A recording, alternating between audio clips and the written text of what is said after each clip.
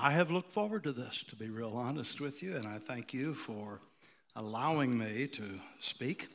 Of course, we're praying for Pastor Jay and Dacia and a couple more months, but just keep praying for them, if you would, that God would guide and God would direct in their lives. And I was hoping that Aaron would ask me to preach, and he did.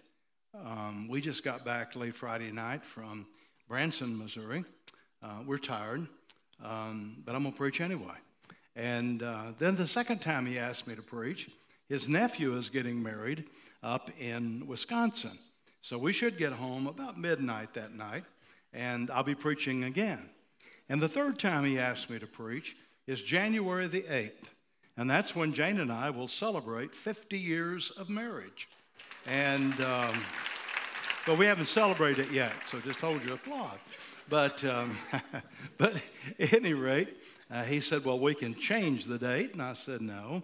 I said, my wife has been married to me now for almost 50 years, and she's used to having to change dates for birthdays and anniversaries. When we first got married, she said, you celebrate your birthday on your birthday. I said, not if you're a preacher, you don't. Well, you celebrate an anniversary when your anniversary. No. It doesn't always work that way. So at any rate, she's gotten used to it, and she's treated me good, and she's tolerated me for the years. What'd you smart off and say, woman? Your halo. A rusty old halo. No. But at any rate, so I appreciate Jane and putting up with me for all of these years, and I appreciate you as a church for all the years that I had the privilege of serving here and being pastor of the church right here at Harvest Time. What a blessing it has been. Frankie, it's just good to see you, son. I married you guys. Look at that whole row of kids wherever you look. Delgados have got kids, but at any rate, it's good to be here. You know, we're living in difficult times. Would you agree with that? I think there are a lot of things that happen all around us that truly, they truly trouble us. I believe, and I'll be reading from 2 Peter chapter 3, is where I'll be reading from. But I believe that in my lifetime, maybe I'm wrong, but in my lifetime, I don't believe that I have ever faced some of the difficulties that we're facing now in our nation in which we live. Would you agree with that, or is it just my imagination? But I feel that we're facing extremely difficult times. When it comes to Christians and those of us who claim to know Christ as our Savior, Barna Research said something the other day that truly troubled me. One of the things they said was that a large number of Christians, quote Christians, do not believe that the Bible is the inerrant, infallible Word of God. Now that bothers me. Now I don't know about the rest of you, but I believe this book is real from cover to cover. I even believe the covers, I'll tell you. I believe that the Word of God is truth without any mixture of error. But I think what's happened to us is that we actually have ushered people into the lives of our churches that themselves have not really been saved.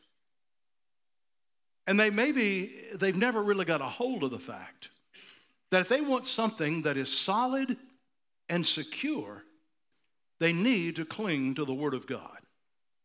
Now, folks, I'm going to tell you, it is vital for us as Christians to believe the Bible. You remember what was a Pilate that when he was trying Jesus, a question that came out, remember that? He said, what is truth? What is truth? Well, I'll tell you what truth is. First of all, I'm holding truth right here in my hand.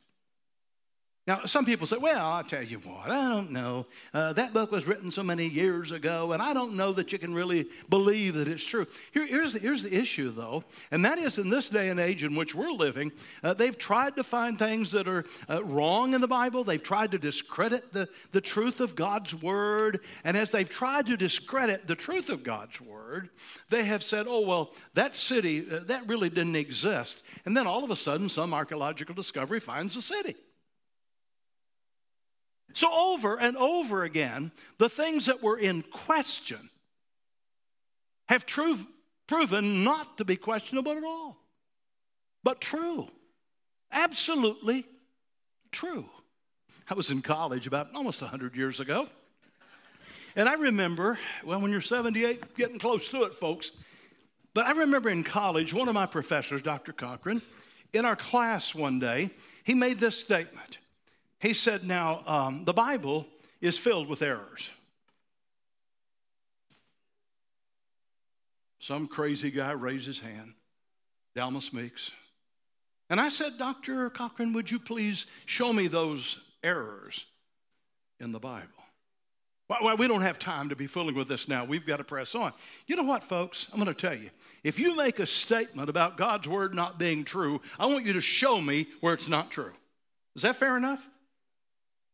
See, this is truth, and we need to cling to the truth of God's word. So many are questioning the authenticity of God's word. And then number two, and I didn't believe this one, but it must be true. It's a research that was done.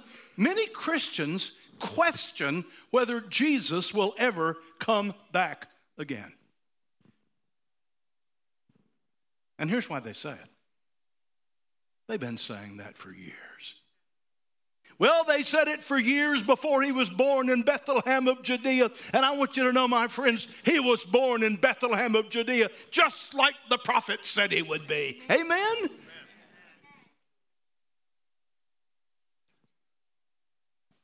See, when you look at God's word, you see truth. And if we don't grasp that truth, then where are we going to turn for truth? Would you agree with me? You know what? I used to watch a lot of news. I don't watch much news anymore. And you know why? What's truth? What's a lie?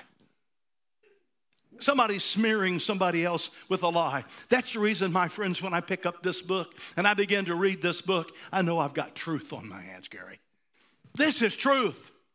And I can cling to this truth and know that what I hold in my hands and what I read is not a lie. It is not some shady thing that someone's brought up. It is the truth of God's word.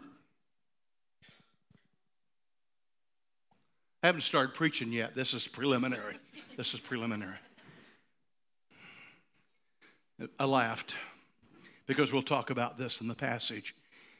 But I remember just reading one of the political ads, and this guy said, can you believe it? This politician doesn't believe in evolution. He believes in creation. I said, hallelujah. I still believe that God did it, don't you? Hey, let's get into the scriptures and see what God says. 2 Peter chapter 3, beginning with verse 1. 2 Peter chapter 3, beginning with verse 1. Peter, by the way, was one of the 12 fishermen. Got called of the Lord. By the way, old Peter wasn't polypure. He struggled, didn't he? He denied the Lord 3 times. He even took an oath and said, I don't even know the guy. That's Peter. But I tell you what, when he got fired up and got right, he was a powerhouse for God. Stood on the day of Pentecost and preached with such power and such authority that thousands of people clung to Jesus and trusted him as their Lord and their Savior. Here's what he says. He says, beloved, I now write to you the second epistle, because there's 1st and 2nd Peter, in which I stir up, listen to this, I want to stir up your pure minds by way of reminder. Now listen to that just a moment. I want to stir up your minds. I want you to remember some things that I'm getting ready to lay on you. Okay? Then he said your pure minds. If you'll read 1 Peter, and if you read the first part of 2 Peter, you're going to find that there were false teachers that were showing up on every side and teaching false doctrine. Okay? And so what does Peter do? He's letting them have it. But he says, I know you guys that are listening to me right now. He says, I know that you've got pure minds. Now, that didn't mean they were perfect. It meant that they were people of God, that they loved the Lord, they knew the Lord, okay? And so he was writing to folks that he knew had a relationship with the Lord. But he said, that you may be mindful of the words which were spoken before by the holy prophets, and the commandment of us, the apostles of the Lord and Savior. Listen, here's what he's saying. He's saying not only did the message of the prophets declare the truth of God, but he said God has spoken to us, the apostles. We're also hearing the message of God. We're also sharing the message of God. See, that's one of the reasons, folks, you can trust all Scripture. All Scripture is divinely inspired of God. The Bible says so. Because we trust the prophets, and we go through the prophets, and they persecuted the prophets, and many hated the prophets because they laid truth on them. Then the apostles come along, and they lay the truth on, and people don't like them either. And they make it rough on them because they're laying out the truth before the people. But he's saying, I'm claiming for us the authority of the Holy Spirit, just as the prophets claimed that authority. And he said, we're claiming the authority for those of us who are apostles, that together we're speaking the mind of God. See, if you want to know the mind of God, get in the Word. Get in the Word. See, here's the problem that we face. A lot of people say, well, I want to know the mind of God. So, preacher, what is it? No. If you want to know the mind of God, it is not a matter of saying, preacher, what is it? It's, God, what is it that you're saying to me? Isn't that neat? Then he goes on and says this. I'm having fun, folks, whether you are or not. He says, in the last days, scoffers will come, and they will walk according to their own lusts. In 1 Timothy chapter 3, let me just read this verse real quick. Paul, in writing to young Tim, he said this. Now the Spirit expressly says that in the latter times some will depart from the faith, giving heed to deceiving spirits and doctrines of demons. Oh, that wasn't all he had to say. In 2 Timothy chapter 3, Paul also says this. I know this, that in the last days perilous times will come, for men will be lovers of themselves, lovers of money, boasters, proud, blasphemers, disobedient to parents, unthankful, unholy, unloving, unforgiving. They'll be traitors, they'll be headstrong. So he says, in the last days, you have to understand that false teaching is going to come. And you better prepare for it. Now, how do you prepare for it? In spending time in the Word of God. Now, you're not going to recognize false teaching if you don't know what the Bible says. See, a lot of people fall hook, line, and sinker for false teaching. And it's simply because they don't know the truth. I appreciate, Randy, can I brag on you for just a moment? He probably don't brag. I've got to brag on him. I remember we had a guest speaker one time, years and years and years ago. And there was a couple of things that he said that were not biblically accurate. No one said a word. Randy came to me and said, Dalmus, did you hear this? Did you hear that? I said, thank you, Lord. No, I did. I said, thank you, Lord. Then my nephew, he heard something that wasn't right. It wasn't biblically accurate. Listen, folks, that's what you need to do. And I'm going to tell you, when I'm preaching, or whether Jay's preaching, or whether Aaron's preaching, it doesn't make any difference who's preaching. You need to make sure that they back up what they say by the Word of God. Does that make sense? See, if I say something that is not biblically accurate, you need to confront me. Well, you just can't do that to the preacher. Oh, yes, you can. I've done it many times. And I don't mean to become a pain in the butt. In the backside. I don't mean, oh, I'm retired now. No, I can't. But I don't mean to become an irritant to anybody, and I don't want to irritate anybody. But I'm going to tell you, folks, it is far better if I say something that is not biblically accurate. It is far better for you to confront me so that I may have just made a mistake in how I said it. Is that okay? See, I want you to hear truth. I want you to know it is truth, and I want you to hold on to it. I've always said in my years of preaching, hold my feet to the fire. If you feel that I'm not teaching properly or not saying the truth of God's word, confront me about it. Confront me. Because truth is what people need to hear. And we want to make sure that it's truth. We want to make sure it's truth. Fair enough? Then he goes on to say, they walk according to their own lust. In other words, sensualism begins to be a part of them. Isn't it interesting how often, when truth is ignored, sensualism begins to take over? And what do they say? Oh, they say, where is the promise of his coming? Come on, he's not coming back. For since the fathers fell asleep, all things continue as they were from the beginning of creation. From the beginning of creation. There's a great big word that John MacArthur uses, and some of you may have to help me, okay? But it was kind of interesting, and I'd never heard the word before, but I read it. It's called uniformitarianism. Now, what uniformitarianism, isn't that a big word? You didn't think I could even say it, did you? But I got it. All it is just simply says this. Everything is uniform.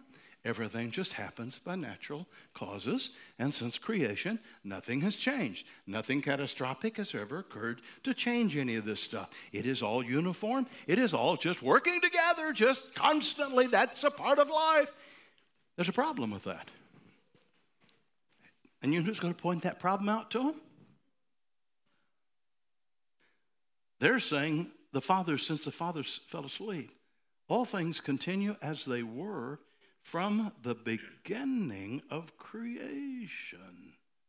Three things that we're going to look at real quickly. One is creation. I don't know about you, but I believe that God created the heavens and the earth. Do you? See, I believe it. I believe that God created the heavens and the earth. Number two, I believe that God brought judgment upon a world that had turned their back upon that Almighty God. You know what that judgment was? It was a gigantic flood. Covered the whole earth. Oh, I don't believe that. Well, I'll tell you why I believe it in just a few moments. But then thirdly,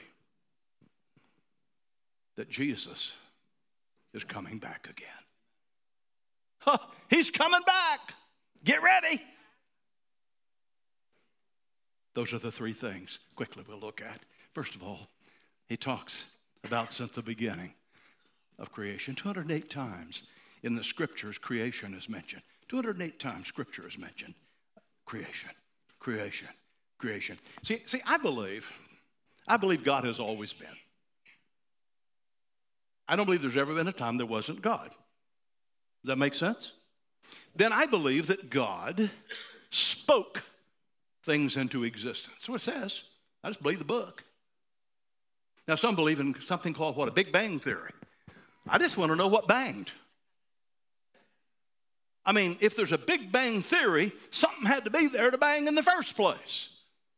Well, see, God has always been. So God spoke. God created the heavens and the earth, and then God took from the dust of the earth, and God made man, and God breathed into his nostrils the breath of life, and man became a living soul. Is that right? Is that what the book says?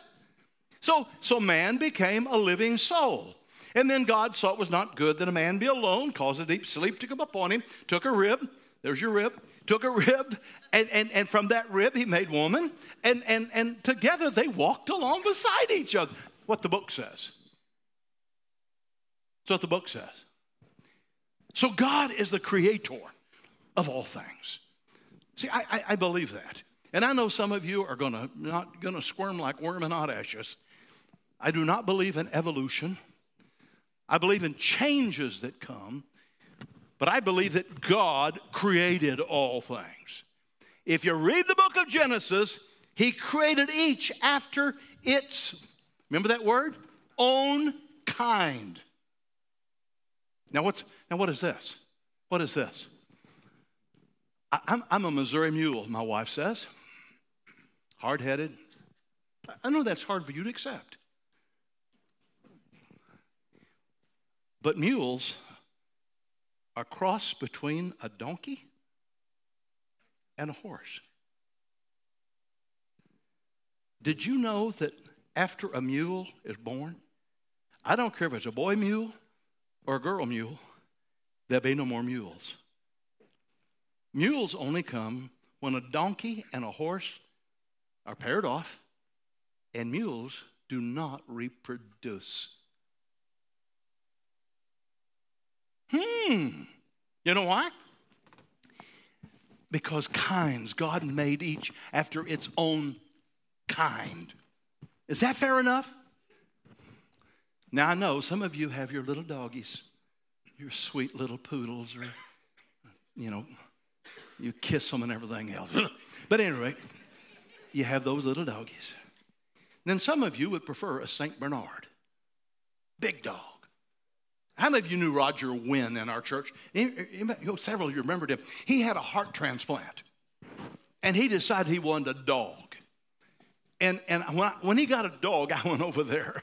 I was looking forward to seeing that Doberman Pinscher or that Rottweiler. He had this little tiny lap dog.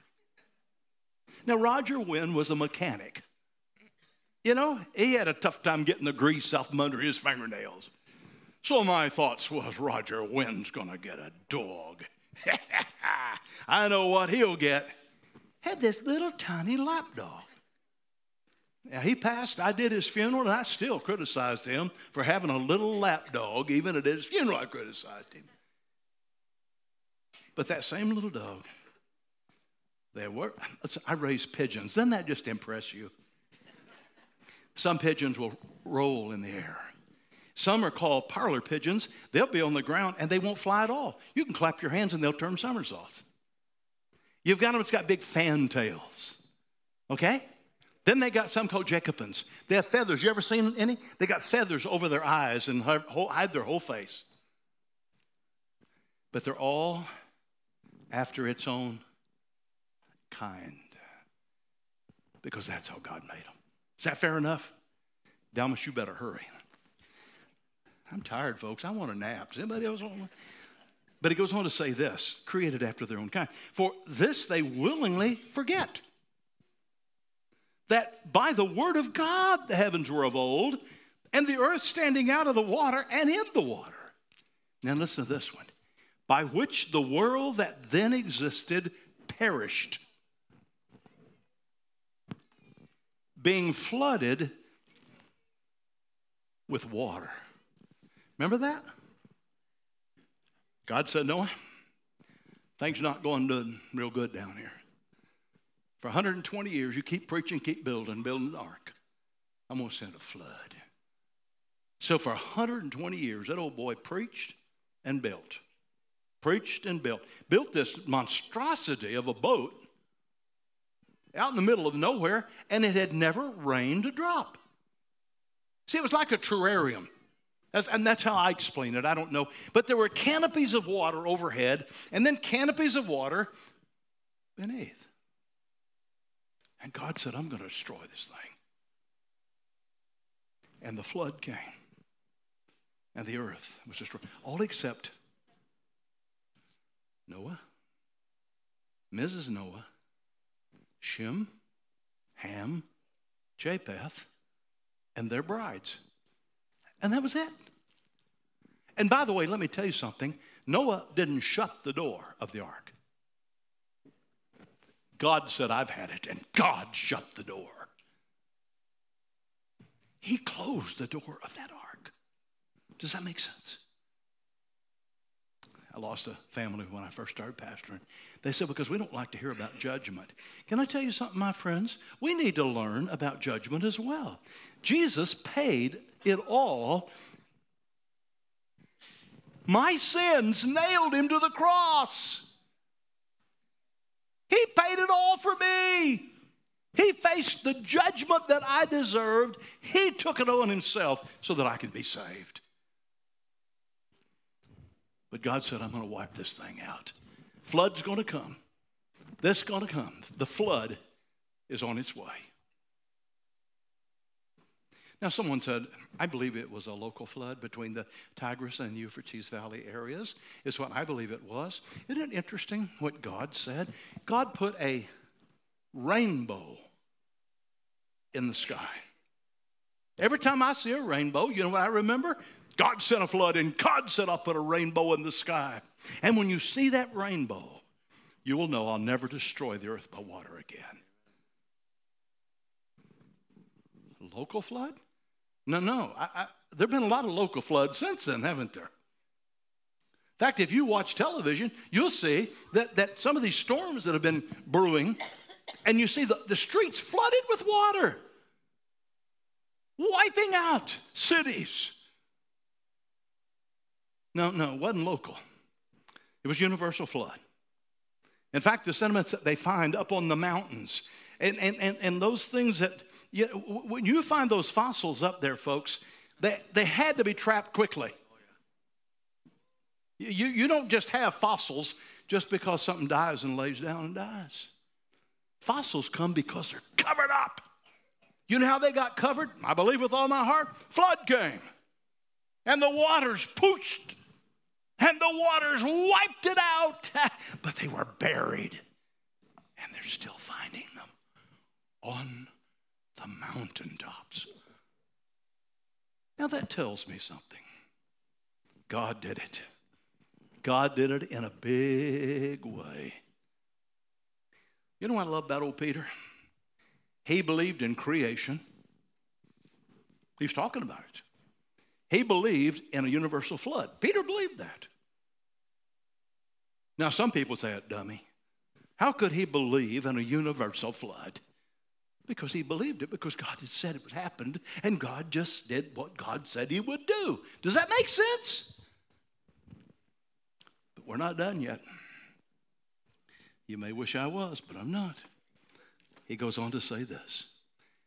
But the heavens and the earth, which are now preserved by the same word, are reserved for fire until the day of judgment and perdition of ungodly men. You know what? Gary, I'm not the sharpest guy in the world. I'm glad you're here, Gary. Gary works for Joe McDonald, and he works down at Walnut most of the time, but they ship him up here. So he's had to listen to me do funerals. Felt so sorry for me, he thought he'd come and listen to me today and kind of help me calm down a little bit, but I'm glad he's here. But he said this. He said, get ready for it, because judgment is going to come. Now, just as soon you not talk about judgment, preacher. Well, I would too, to be honest with you. Can I be honest with you? I've said this many times, and you know it. If I believed that hell did not exist, I would say yes. But the Bible tells me it does. Do you understand what I'm saying? I don't want it to exist. I don't want it to. But he says judgment will come. And then he says this. He says, they're reserved for fire until the day of judgment, perdition of ungodly man. Kind of interesting. 300 times in the New Testament. Aren't you glad for computers nowadays? 300 times in the New Testament, the second coming is mentioned. Listen to that. 300 times in the New Testament? You're not going to believe this one. 1,500 times in the Old Testament, God speaks of the day of wrath, the day of judgment, the day of destruction. 1,500 times in the Old Testament. When you start reading the prophets, you'll say, and one day God will destroy the nations who have turned away from him. And God will rule over the nations of the earth. That's Old Testament stuff. Over and over and over again. But here's the beauty. If we know Jesus, and by the way, that's the reason we get our kids at church, isn't it? We want to introduce Jesus to them, tell them how much Jesus loves them. He gave his life for them so they can know life and know Christ as their Savior. That's what we want them to know.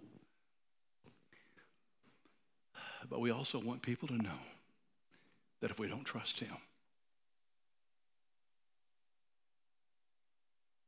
separation can come. I'm sorry. Separation can come. You know, one of the things, and I'm about done, but one of the things that has always troubled me, and that is that somehow we want to protect our families. And we should. I want to protect my kids, and you do too, don't you? We want to protect our kids. But I also want them to grow up knowing truth.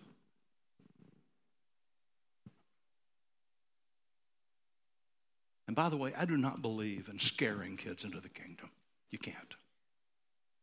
But the Bible does say some are saved by fear. I remember, it wasn't Kara, but it was Kayla one day. My wife was teaching her Sunday school class. And at any rate, Jane asked the question, is there anyone that you are afraid of? And my daughter raised her hand. Jane said, okay. Kayla, who are you afraid of? I'm afraid of you. When you're the Sunday school teacher, that makes it kind of rough. So why are you afraid of me? Well, in essence, if I do wrong, you're going to discipline me. There's a difference in being afraid. I always said I want my kids to know how much I love them. I love hugging my kids still.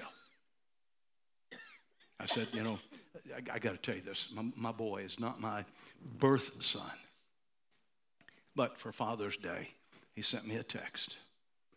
And when I married Jane, of course, Rob had already been born. Her first husband had died. And he sent me a text. And he said, Dad, I'm so glad you chose me to be your son. I slobbered and cried and, just took on like a dying calf. But you know what? I want my family to know I love them. I use that word a lot. Right before I just beat the stuffings out of my... No, I don't. I'm kidding you. But I want them to know I love them. And I think we need that for each other, don't we? Someone said the greatest thing you can do for your kids is show them how much you love their mom. I don't think that's bad, do you? And I think that's a part of our lives. Oh, Peter believed in the flood. Peter believed in creation. But Peter believed that Jesus is coming back again. Maybe today. Maybe tomorrow he'll return in a robe of pure white. I'm packing up now, getting my things together. Who knows? He may come tonight. I know, there's no doubt about it.